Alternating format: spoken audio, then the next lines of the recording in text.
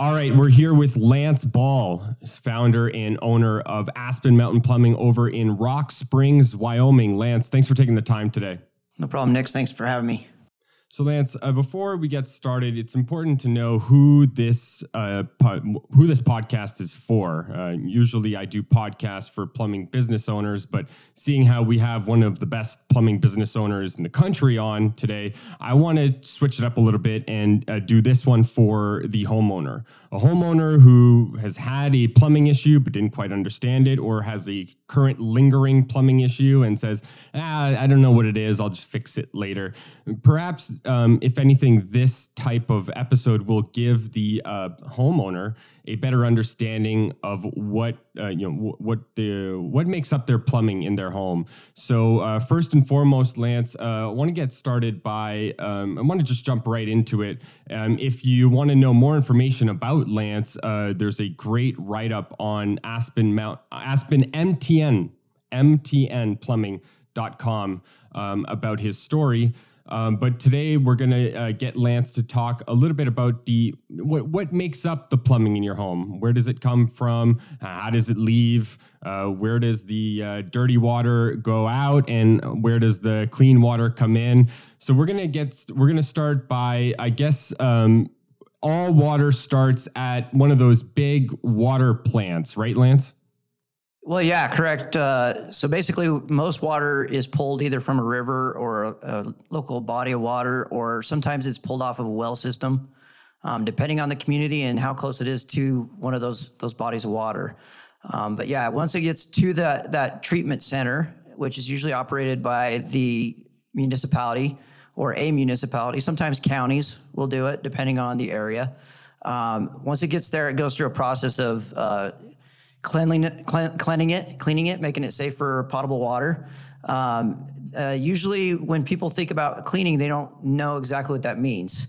And usually what that means is that they're running it through a bunch of filters, and then they're adding a bunch of chemicals to kill the bacteria that may be living inside it. You know, it's ironic. You say that they're cleaning it, but every time I drive by one of these places, it smells the opposite of clean. What's going on in that place? You're smelling the discharge. So basically the bacteria, what's going out. They will put those into cesspools. The way it works is in a filter system, basically they're pulling things out. Sometimes the filter systems are removable and able to be cleaned by just changing out the filter system. Sometimes it's ran through natural media such as sand or walnut shell breakup. There's a lot of different ways of purifying water, carbon. And so what you're smelling is probably the remnants of the bacteria that's sitting in their pools that they dump out and then let the natural atmosphere evaporate the water and separate the bacteria naturally. So Lance, how does the water, once it's clean, once it's processed, once they've done their thing, how does the water go from A to my house? How does it go from there to my house? There's got to be something going on underground. Can you kind of explain that process on how water gets distributed from point A to point B? Yeah, so it leaves to the treatment plant, Nick, and it goes to one or two different places. Number one, it can go to is a storage tank, which a lot of towns do what they call a gravity feed. And basically what they'll do is they'll pump it up into this big tank. And it looks like a golf ball, it can look like a lot of different things. Usually it has the city's name on it, actually, believe it or not. Right, yeah. And it'll go into that tank, and then it's gravity fed to the houses. And it's based on how far it's got to go. There'll be a series of pumps the city puts in place in what they call a pump house, and that'll distribute it throughout the city. Some cities don't have those water towers. Some cities are right next to the river, so they'll pull it up, and then they'll just pump it right through the main water lines, which is usually in the street. In some areas, depending on where it's at, it might be in the inside the alley or something like that, if there's an access alley. It's all based on the municipality and the local area. These pumps that pump the water from the water plant all the way across the city, these must be some pretty powerful pumps. Yeah, they're huge. It takes a crane to put them in and out.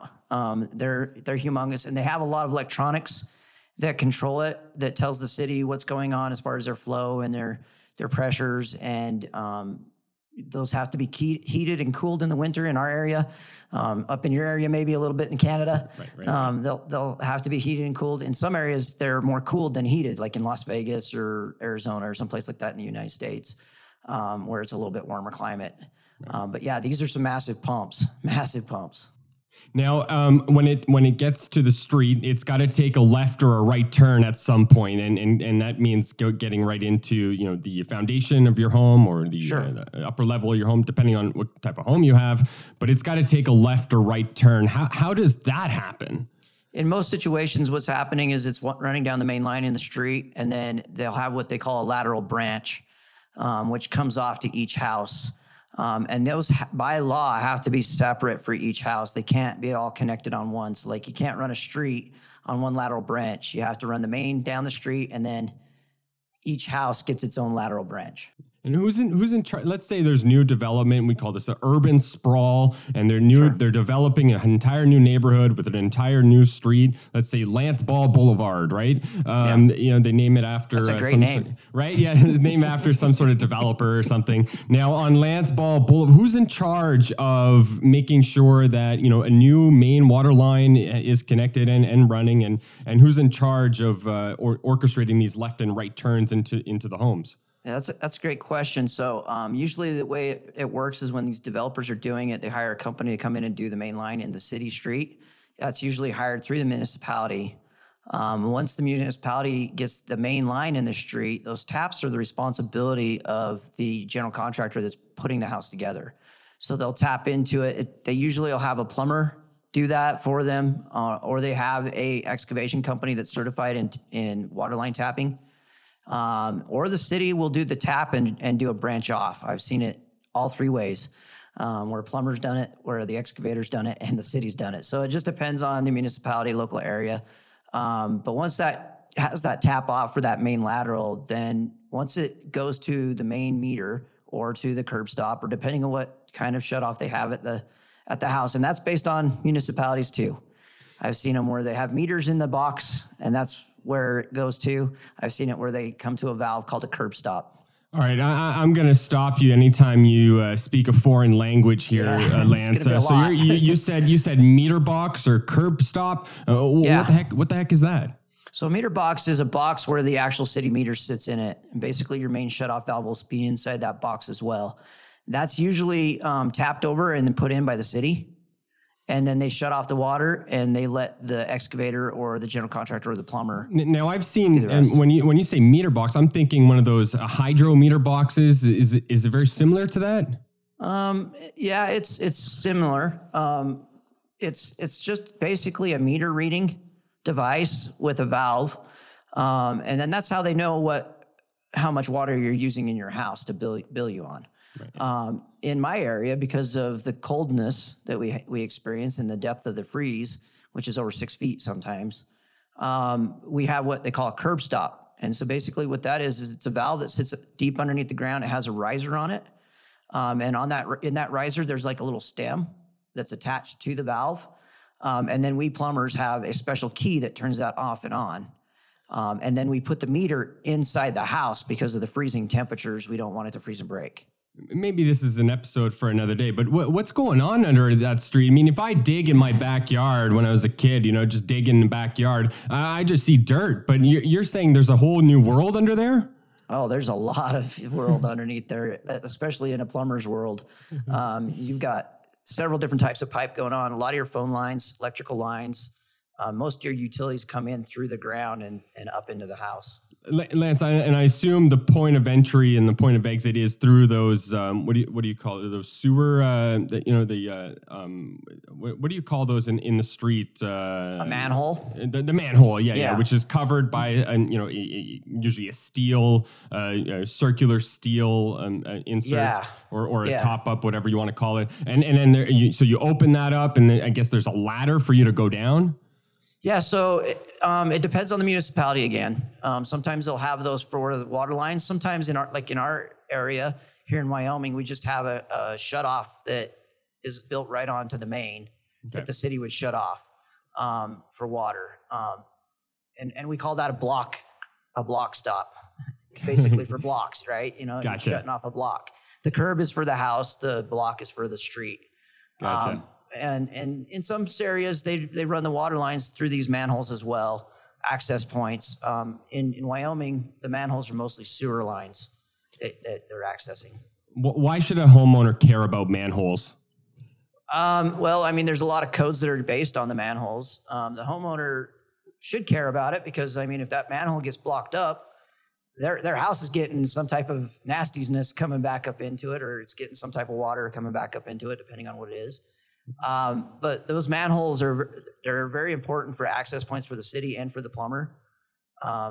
We know where your pipe ends by the manhole, and therefore we can give a really good estimate of exactly how long your pipe is from your house to the main city street. And that's very, very useful when you come time to replace it or any type of maintenance on it. Lance, at the risk of encouraging any crazy ideas, the homeowner will say, well, it's my property. I have the right to go down one of those manholes. Can they do that? No, actually, technically, you're not supposed to go down those unless you have certifications called close quarters or confined space certifications. All your plumbers are usually certified in that. Your city workers that deal strictly with the streets or the sewer, they're certified in that. Do not, as a homeowner, ever go down a manhole. Always hire a professional.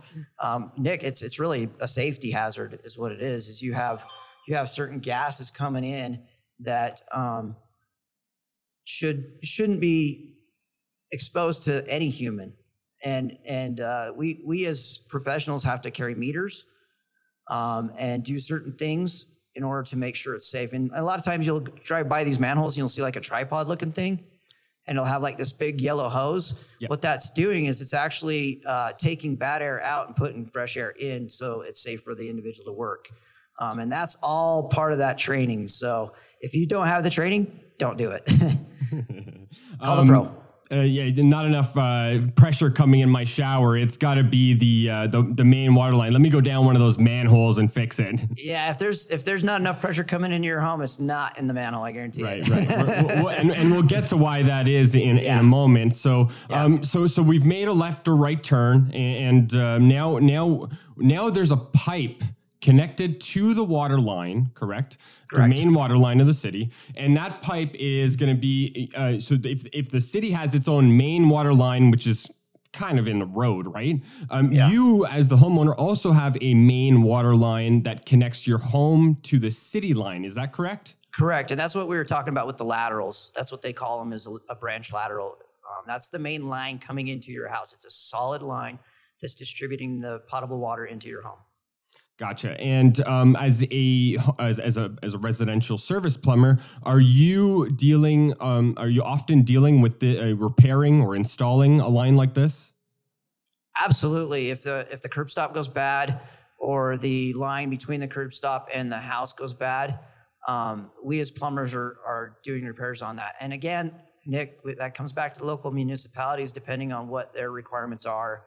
Here in the city of Rock Springs in the state of Wyoming, the homeowner's responsibility starts as soon as that lateral comes off the main.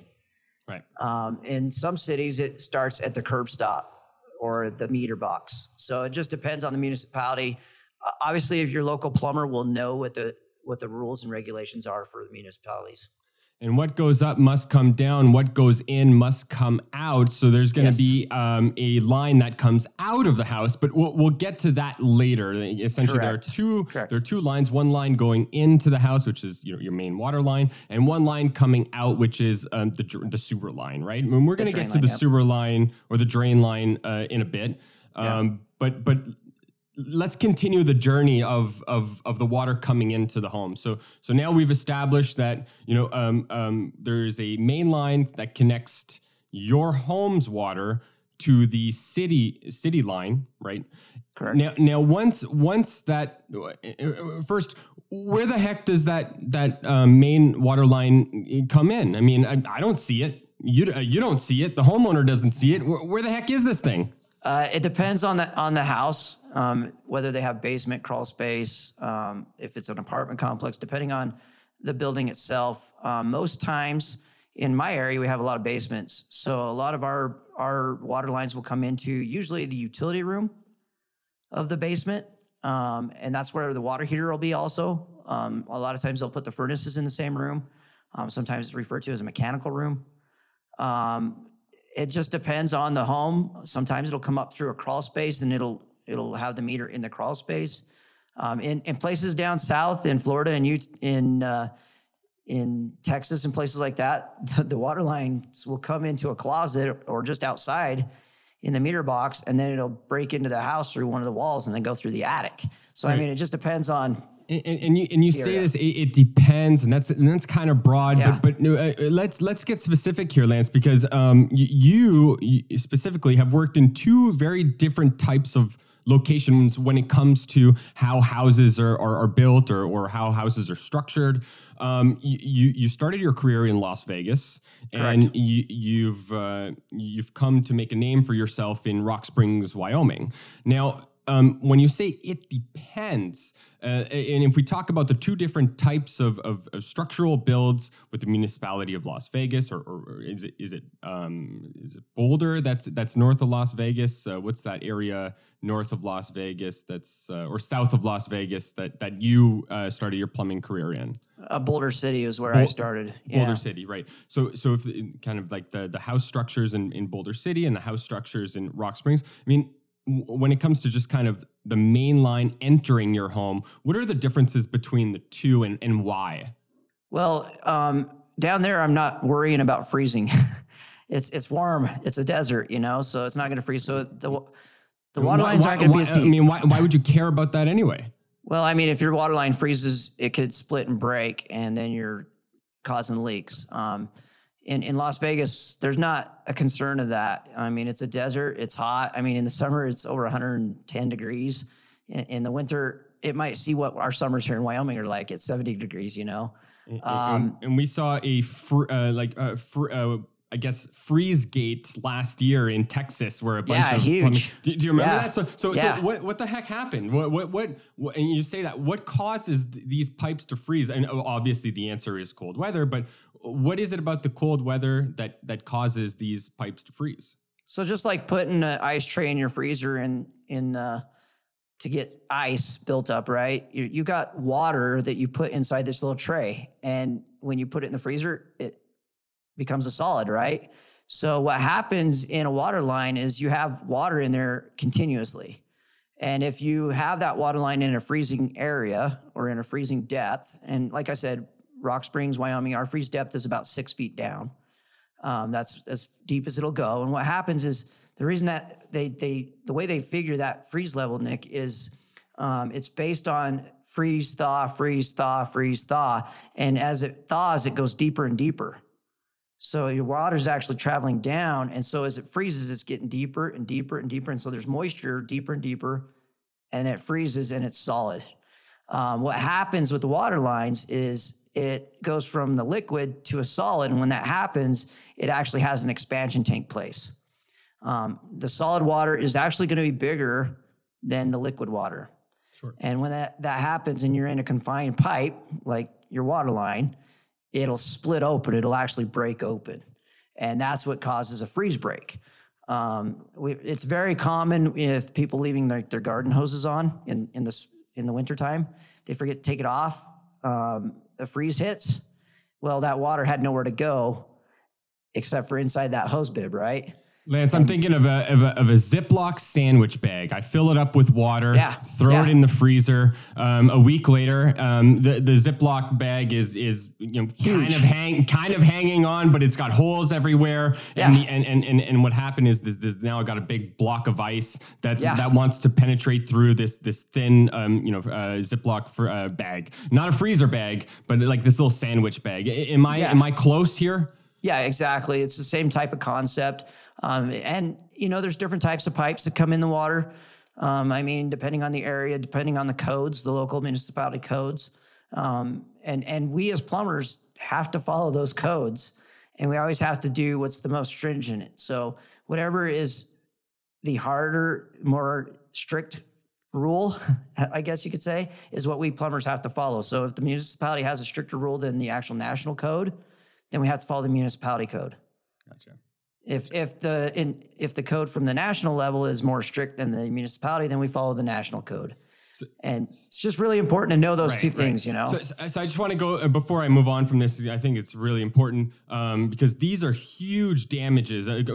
When I say huge, very pricey damages. If a main water line, cracks, I mean, you're looking at thousands and thousands of dollars. So I want to know, as you know, a professional residential service plumber, what do you do in cold weather climate to ensure that these pipes don't freeze?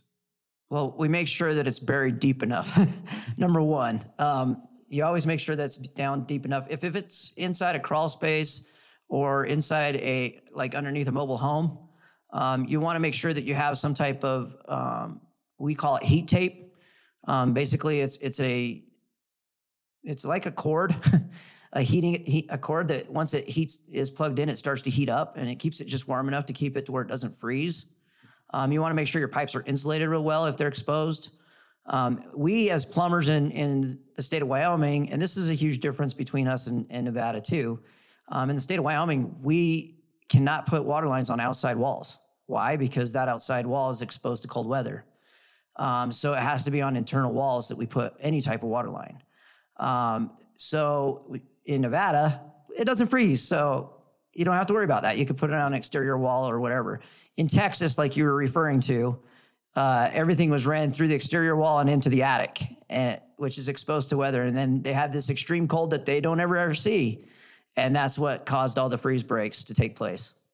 That's super, super interesting. And I hope if any homeowner is listening out there, get a good understanding on how deep that water line is between your home and the main water line. And what about what's the cutoff? What's the cutoff? I mean, of course, Wyoming gets super cold and Nevada, the desert, gets super hot. But, some of those in between states like Colorado, I guess Colorado gets a little cold, but look at something like Georgia or Missouri, something like that, where it'll flirt with cold weather. But so it just depends on state legislator? It's based on the actual freeze area, and that's based off the weather information. So what they'll do is they'll take an information, hey, this is how much precipitation we get during the winter.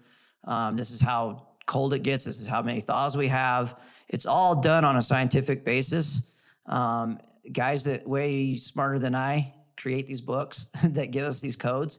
And it's all in the code book. But your local state, your local municipality will have that information, and they'll tell you straight up as a plumber what that is. Now, as a homeowner, if you're asking that kind of question, they're probably going to go, "What are you trying to get at here?"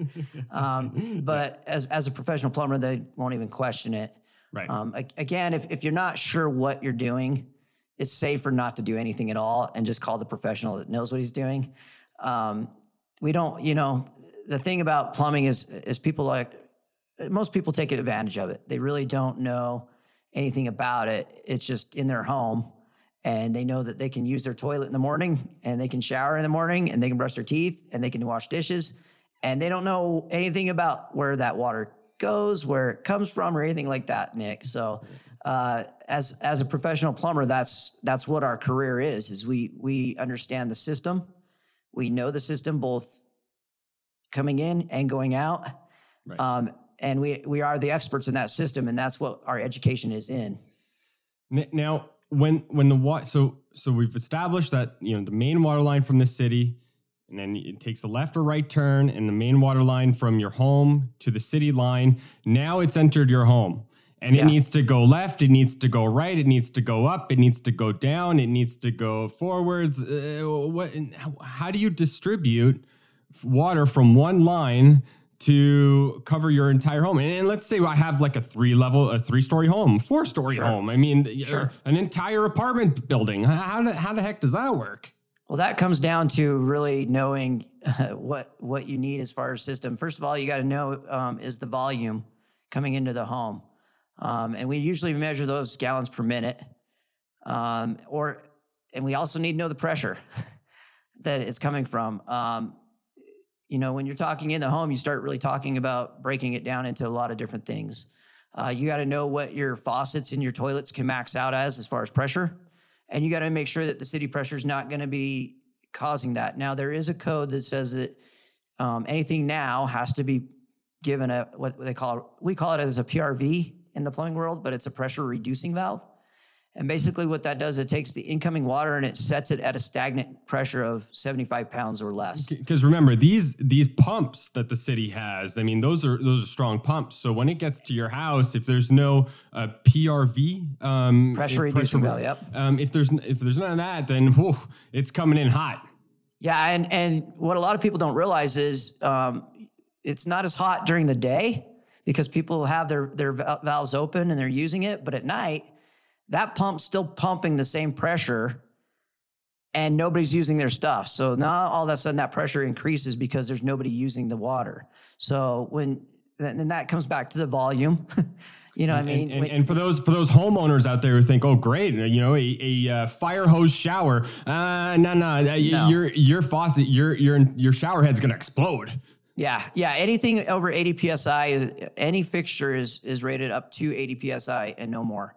That means that if you've got 95 PSI, that's going to damage that fixture. Whether it be the gaskets inside or whatever it may be that controls the water coming out, you put heavy pressure on it, it's going to hurt it. But Lance, I'm getting a great pressure on the main floor, but upstairs my pressure sucks. That's probably a volume issue, not pressure. So talk more about volume. Excuse me. I think that this is where people as homeowners get confused really easily, Nick. And we as plumbers, when we size a home for the water lines, we're not sizing it on the pressure because we're going to regulate the pressure. We're sizing it on the amount of volume that the house needs in order for it to maintain consistent pressure at each fixture. And that's where it gets confusing. People think, well, consistent pressure, well, then wouldn't that be my pressure? No, it's your volume. The more volume you have, and neck it down, that will increase your pressure. And so it's based on volume. You want a larger line to supply all these littler lines in order to maintain the right pressure coming out at 75 PSI or whatever it's set at the PRV. I usually set my houses between 60, 65, and 75 PSI, depending on the area. If it's further away from a pump house, and that's where your professional knows where the pump houses are at. If it's further away from the pump house, you're going to have a need for higher pressure, so I'll regulate the pressure at 75. If I'm right next to the pump house, I'm gonna dial that sucker down because when that thing kicks on, it's got 150, 200, maybe even excess of 300 PSI coming into the home. And we have seen houses that have excess of 150 to 200. Lance, what's behind all those walls? I hear whenever somebody flushes a toilet, I can hear water going through those pipes, or when water is running on the washing machine, I can hear water kind of going through. What's in those walls? How do you install plumbing lines in the walls? I mean, we've already established that there is an entry point in every house is different, but now we're kind of connecting this to that, and we're going through walls and stuff, and this is all complicated. So can you give us kind of the Reader's Digest version of what's in all those walls? Yeah. So, I mean, inside your stud work is what we call it. Inside the walls itself, that's the framework. Inside there, you're going to have water lines. You're going to have drain or vent lines, depending on what it's doing. And we can get more into that later on when we talk drains. Before we go any further, Lance, I just want to pause here because if you like what you hear today, Lance has taken time out of his busy schedule. Do us a favor and Google search Aspen Mountain Plumbing, Rock Springs, and leave them a 5-star review. These 5-star reviews help the local businesses tremendously. And if you've received any value in this episode, or if you've learned anything, do us a favor, just a quick 5-star review at Aspen Mountain Plumbing, Rock Springs on Google.com. So I'm just going to so I just wanted you to take it back. You were talking about drains. Yes, drains and vents. So we'll get into that a little bit more, but you're going to have, nowadays it's usually PVC or ABS pipe. And those are acronyms for a really huge scientific word, meaning what the pipe's made of. I know people here. So what are the, I mean, I know copper pipes. What's this PVC? What is it? Yeah, it's PVC, polyvinyl chlorine is the actual name of it. But as plumbers, we call it PVC. And that's actually just saying what it's made of. So what's the difference? Well, in copper, it's made of metal. It's made of copper metal. And it's formed at a factory by putting it through the rigors of heat. And then they put it out in tube form.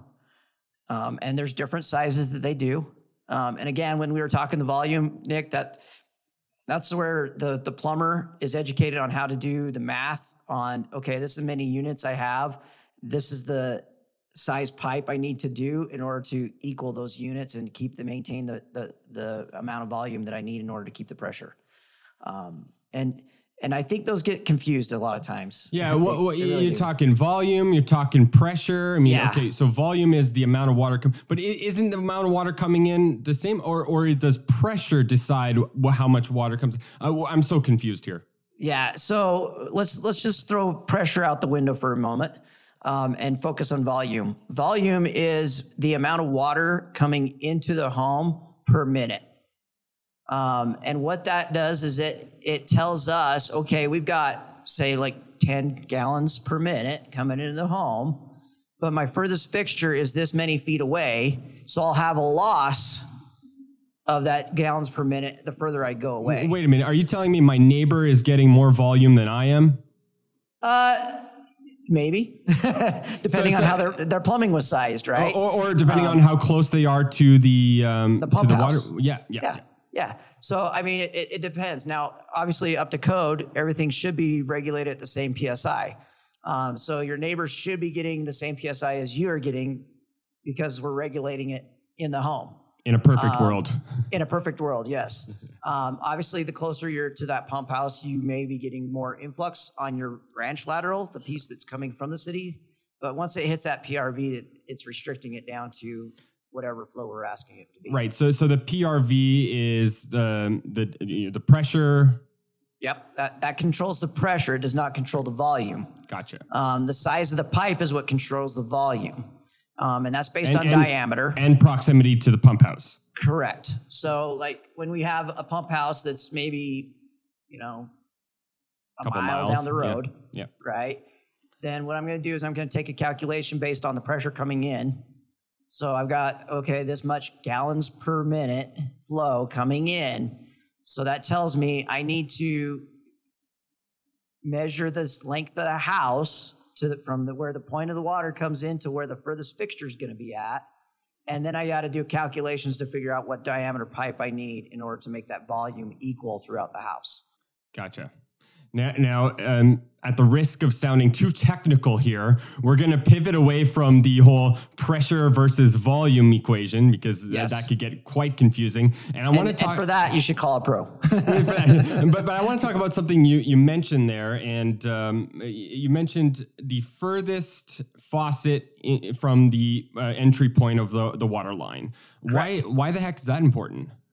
So that's going to tell me what my drop is. What's that? That's going to tell me my drop. My drop is, okay, if I've got point A and I've got to go to point B and it's this far distance, how much drop am I going to have? And that's all based on a calculated process that we plumbers do. We know that at this amount of feet, and that's how we do it, it's by the foot, we should have GPM loss of this much per foot. Sorry, GPM? What?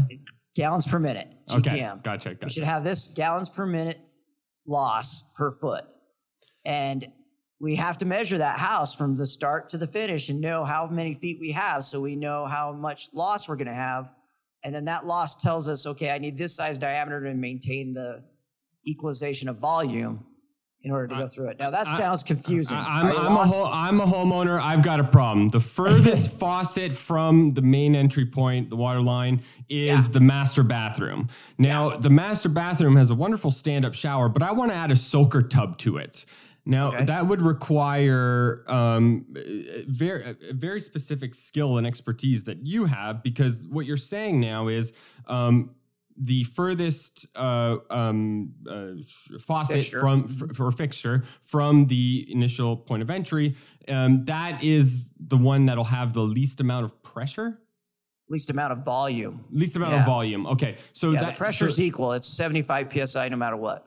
So now I'm renovating my master bathroom, which is the furthest fixture or faucet away from the. What are my challenges here?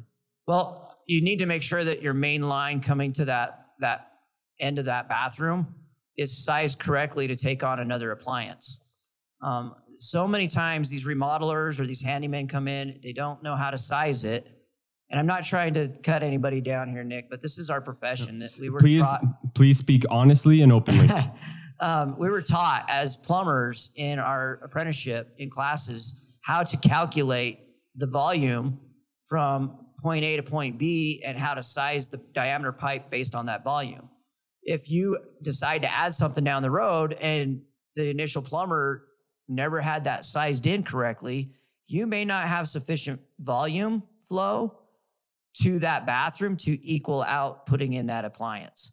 So it's really important at that moment to make sure that you're calling a professional, that he knows exactly what he's doing, make sure he's licensed and certified. That does happen.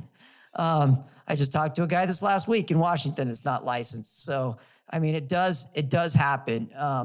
Make sure that this individual has gone through the proper course. To become licensed, that means that the individual knows his codes and he knows his volumes. Right. And that's very important to know. If you want to add that soaker tub and the size of your pipe is not sufficient for the volume or the pressure, you're never going to have the right pressure coming out of the faucet. Right. What you think is pressure, it's actually volume. It's actually volume, right? Yeah, exactly. Yeah. So that's super interesting. So now, as a homeowner, I have some, if I want to kind of say, okay, are you licensed? Yes. Well, what do you think of the size of the pipe? And if they don't know, if they just say, don't worry about that, then those are some red flags, right?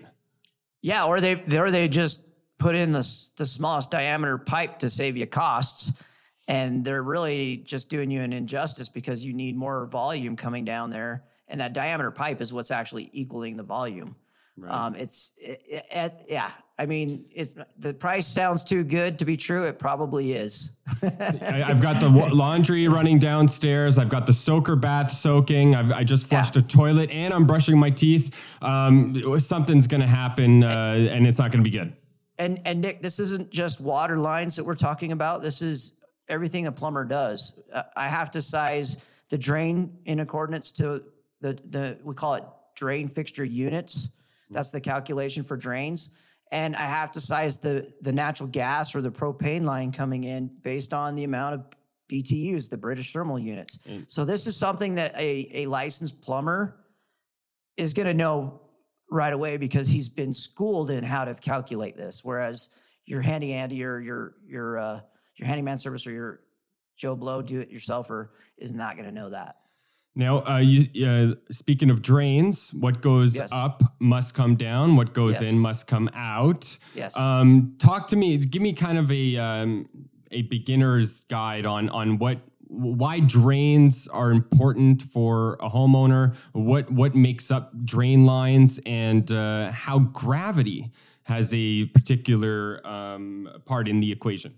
Yeah, so unlike water coming in, where it's under pressure based off the pumps the city puts in, drains are all based off of gravity and the theory that water runs downhill. If you put your pipe on a pitch and you pour a bottle of water down that pipe, it's going to drain. It's going to go.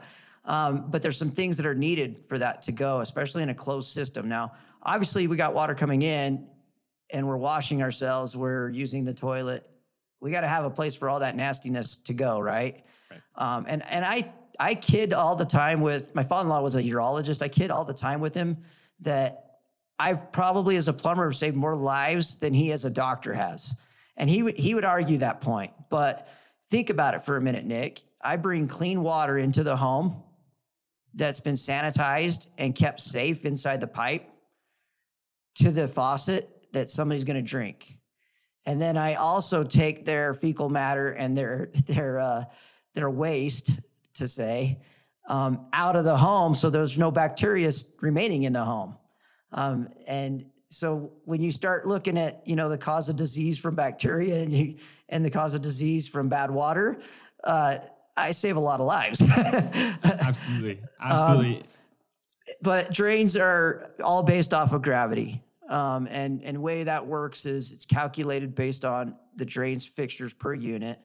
And again, we have to size that in accordance to match the drain flow. I need a right size pipe to get the amount of waste out if everything was flowing. And that's how we calculate it. But there's another important step there that a lot of people don't realize on drains. You'll see this a lot of time underneath your sink. When you open it up, you'll see like a little U-shaped thing, right? And then it goes into the wall. So you got a little plastic pipe that comes down and makes a U and then goes into the wall. And that's called a P-trap. Is that a P-trap? Yeah, a P-trap. What the heck does that do? Well, a P-trap does two things, okay? Number one, it stops the smells and the gases from the drain coming back. And number two, it allows for the water to be held in there. And it has to have another part to it called a vent. A vent? Yes. And in order for that water to remain in there, it has to have equalization of air pressure. So what we do as plumbers is we run a pipe up through your roof outside. And you can go outside and stand in front of your front door and look up on the roof and you'll see a pipe coming out. What does it generally look like? It just looks like a pipe sticking right out of the ceiling. I mean, it's never got a cap on it. It'll always be open. And what that does is that equalizes the pressure inside that drain line. And it also removes the methane gases that sewage causes, and it removes it from the house. But that equalizes the pressure so your trap underneath your sink can hold water. So your gases don't come back. So there's a lot of technicalities to it. There's a lot of information that you really need to know when it comes to drains. You can't just put a piece of pipe in, and people look at drain work as being really easy because you just glue it, right? It's just glue. Well, no, there's more to it than just glue. You got to make sure that you have the right pitch. You got to make sure that you got the right distance between the trap and the vent, because if it's too close, or say your trap comes down and makes like an S shape and it drops immediately, now you've created a siphoning effect. As water flows, it'll pull that trap out. So you really need to make sure that you have the right distance and the right knowledge to do that when you do it. I once lived in a country where these P-traps were not regulated. So anytime I walked into a public washroom where stunk. it was just an awful smell, and not the awful smell that you usually smell in the washroom when it's been used a lot of times. It was this gas type smell, this almost like methane or something. It was just That's that bacteria part. Remember, we're talking about bacteria. A lot of airborne diseases is caused by bacteria that comes through the air. Right. Those traps are to prevent that. It's to prevent those diseases from coming back into the home. And then those vents allow it to remove to a natural atmosphere. Warm air rises, and those gases that are built by sewage, they naturally will rise up. And so, again, that pitch is very important because it does two things. It allows the waste to roll down with gravity without having to have a pump on it. Right. And it allows those gases to go upstream because they're lighter. Gotcha. Now, just to give a visual, I have a main water line or a water line in my right hand and a drain line in my left hand. Would you, if I'm holding these two, you as a professional plumber could probably spot out the difference. But to the average person, what's the difference visually from a main water line and a drain line? So visually, drain line is always going to be larger. How much larger? Twice, 3 times the size? Depending on what size pipe you have.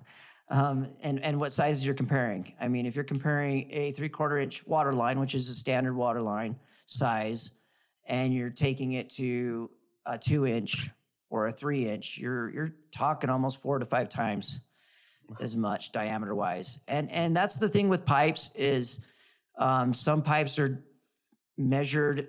When I say 4-inch, sometimes it means that it's measured on the outside diameter of the pipe, and sometimes it's measured on the inside diameter of the pipe. And again, if you're not a professional plumber, you may not know what that means. And you may be putting in the wrong size pipe for what you actually have to put in. Gotcha. And that's super interesting. Now, we've got about 10 minutes left, Lance. I kind of want to start at let's say the master bathroom upstairs. Okay. And work your way down to the exit point of the house. Where, I mean, it's going through the walls, but how are you making sure that is it always kind of diagonal, or how are you making sure that if it has to go parallel, how are you making sure that there's enough flow or there's enough gravity to pull it to where it needs to get to? Yeah, so there's codes built on that, and it depends on where you're at in the house. Now, if you're inside the house itself, all you need is per code is 1/8 of an inch pitch drop.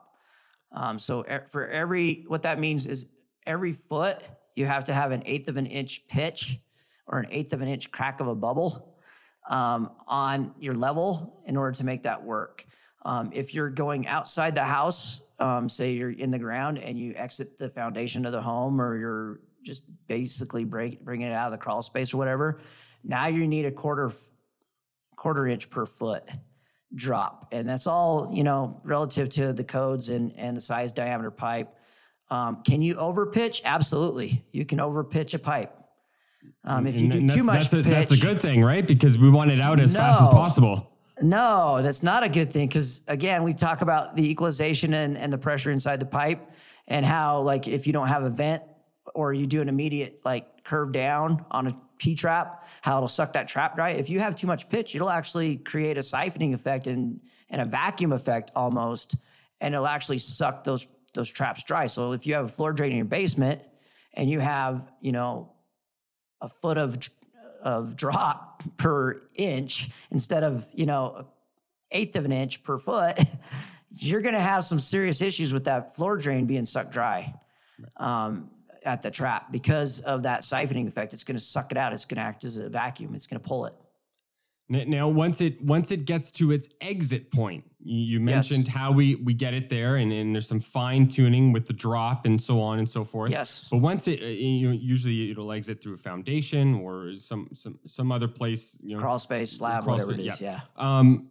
Now, I assume this doesn't attach to the main water line that that we were talking about earlier. It's got to attach to something else. What is this attached to now? Yeah, so water lines and sanitary drain systems never ever attach ever, okay. And they're completely two different opposite things. In fact, there's a code of how far we have to be from each other in the ground and how high one can be compared to the other. Oh, is that right? Just to make sure that there's separation even in the dirt of these two things, because if sewage gets into your water, you just contaminated your water. And if water gets into the sewage, now you've overdone your flow that the city's actually basing their main on. And that does mean a lot. I mean, and a lot of people think, well, sewer lines, my rainwater that goes down the gutter, that goes into that little drain, that just ties in the sewer. No, that's a storm drain. They're separate. All these things are separate, and they're all running in the street. So, your storm water is going to be based on the average rainfall, and then your sewer is going to be based on how much fixture units you have in the house and how many houses are on the street. That's how the city's going to size it. And then your water is based on the amount of houses and the amount of flow. Right? I feel so much better now knowing that when there's an abnormal rainfall and the streets flooding a little bit, that's not human feces coming out. No, it's going to be leaves and dirt material like that. It won't be. Right. And those go actually to separate places at the waste treatment plant as well. Okay, so going back to the drain, what attaches from the home to I guess the sewer line, the city sewer line, is that correct? Yep. What's going on there? Again, we have another branch lateral is what we call it, off the waste, and it'll be just a sewer drain coming out, PVC, ABS, Back in the day, they did cast iron, clay tile. They even did asbestos during World War II to save on material for cast, because they were using the lead for bullets to kill the Germans, right? So they came out with different types of piping. Obviously, as plumbing goes on, it's an evolutionary trade. We continually are learning new things about the materials we're doing, about the things going in our water. There's new diseases. A few years ago, Legionnaire's disease came out. That's based on hot water. So, I mean, there's a lot of scientific research being done all the time, and these codes are being brought up and changed every 3 years just to compensate for those discoveries. I've got this wonderful old oak tree in my front yard, and I recently have a flood around the tree. That could be caused by the drain that connects from the home to the sewer line. Lance, Absolutely. I would love to have you back on to talk about different clogs or different breaks in a drain line, different issues that can happen. I think today's episode was really, really insightful on how water comes in, how water comes out. But if you're up for it, I'd love to have you back on and talk about a few different issues that could arise in this crazy world that we call plumbing. Sure. No, I love plumbing, talking plumbing. I could talk hours for it, as you just saw. So I could probably do weeks of talking plumbing. But yeah, definitely. Anytime. Thanks for having me on. Lance Ball, CEO, owner, founder of Aspen Mountain Plumbing over in Rock Springs, Wyoming. Lance, thank you so much for taking the time. No problem. Thanks for having me.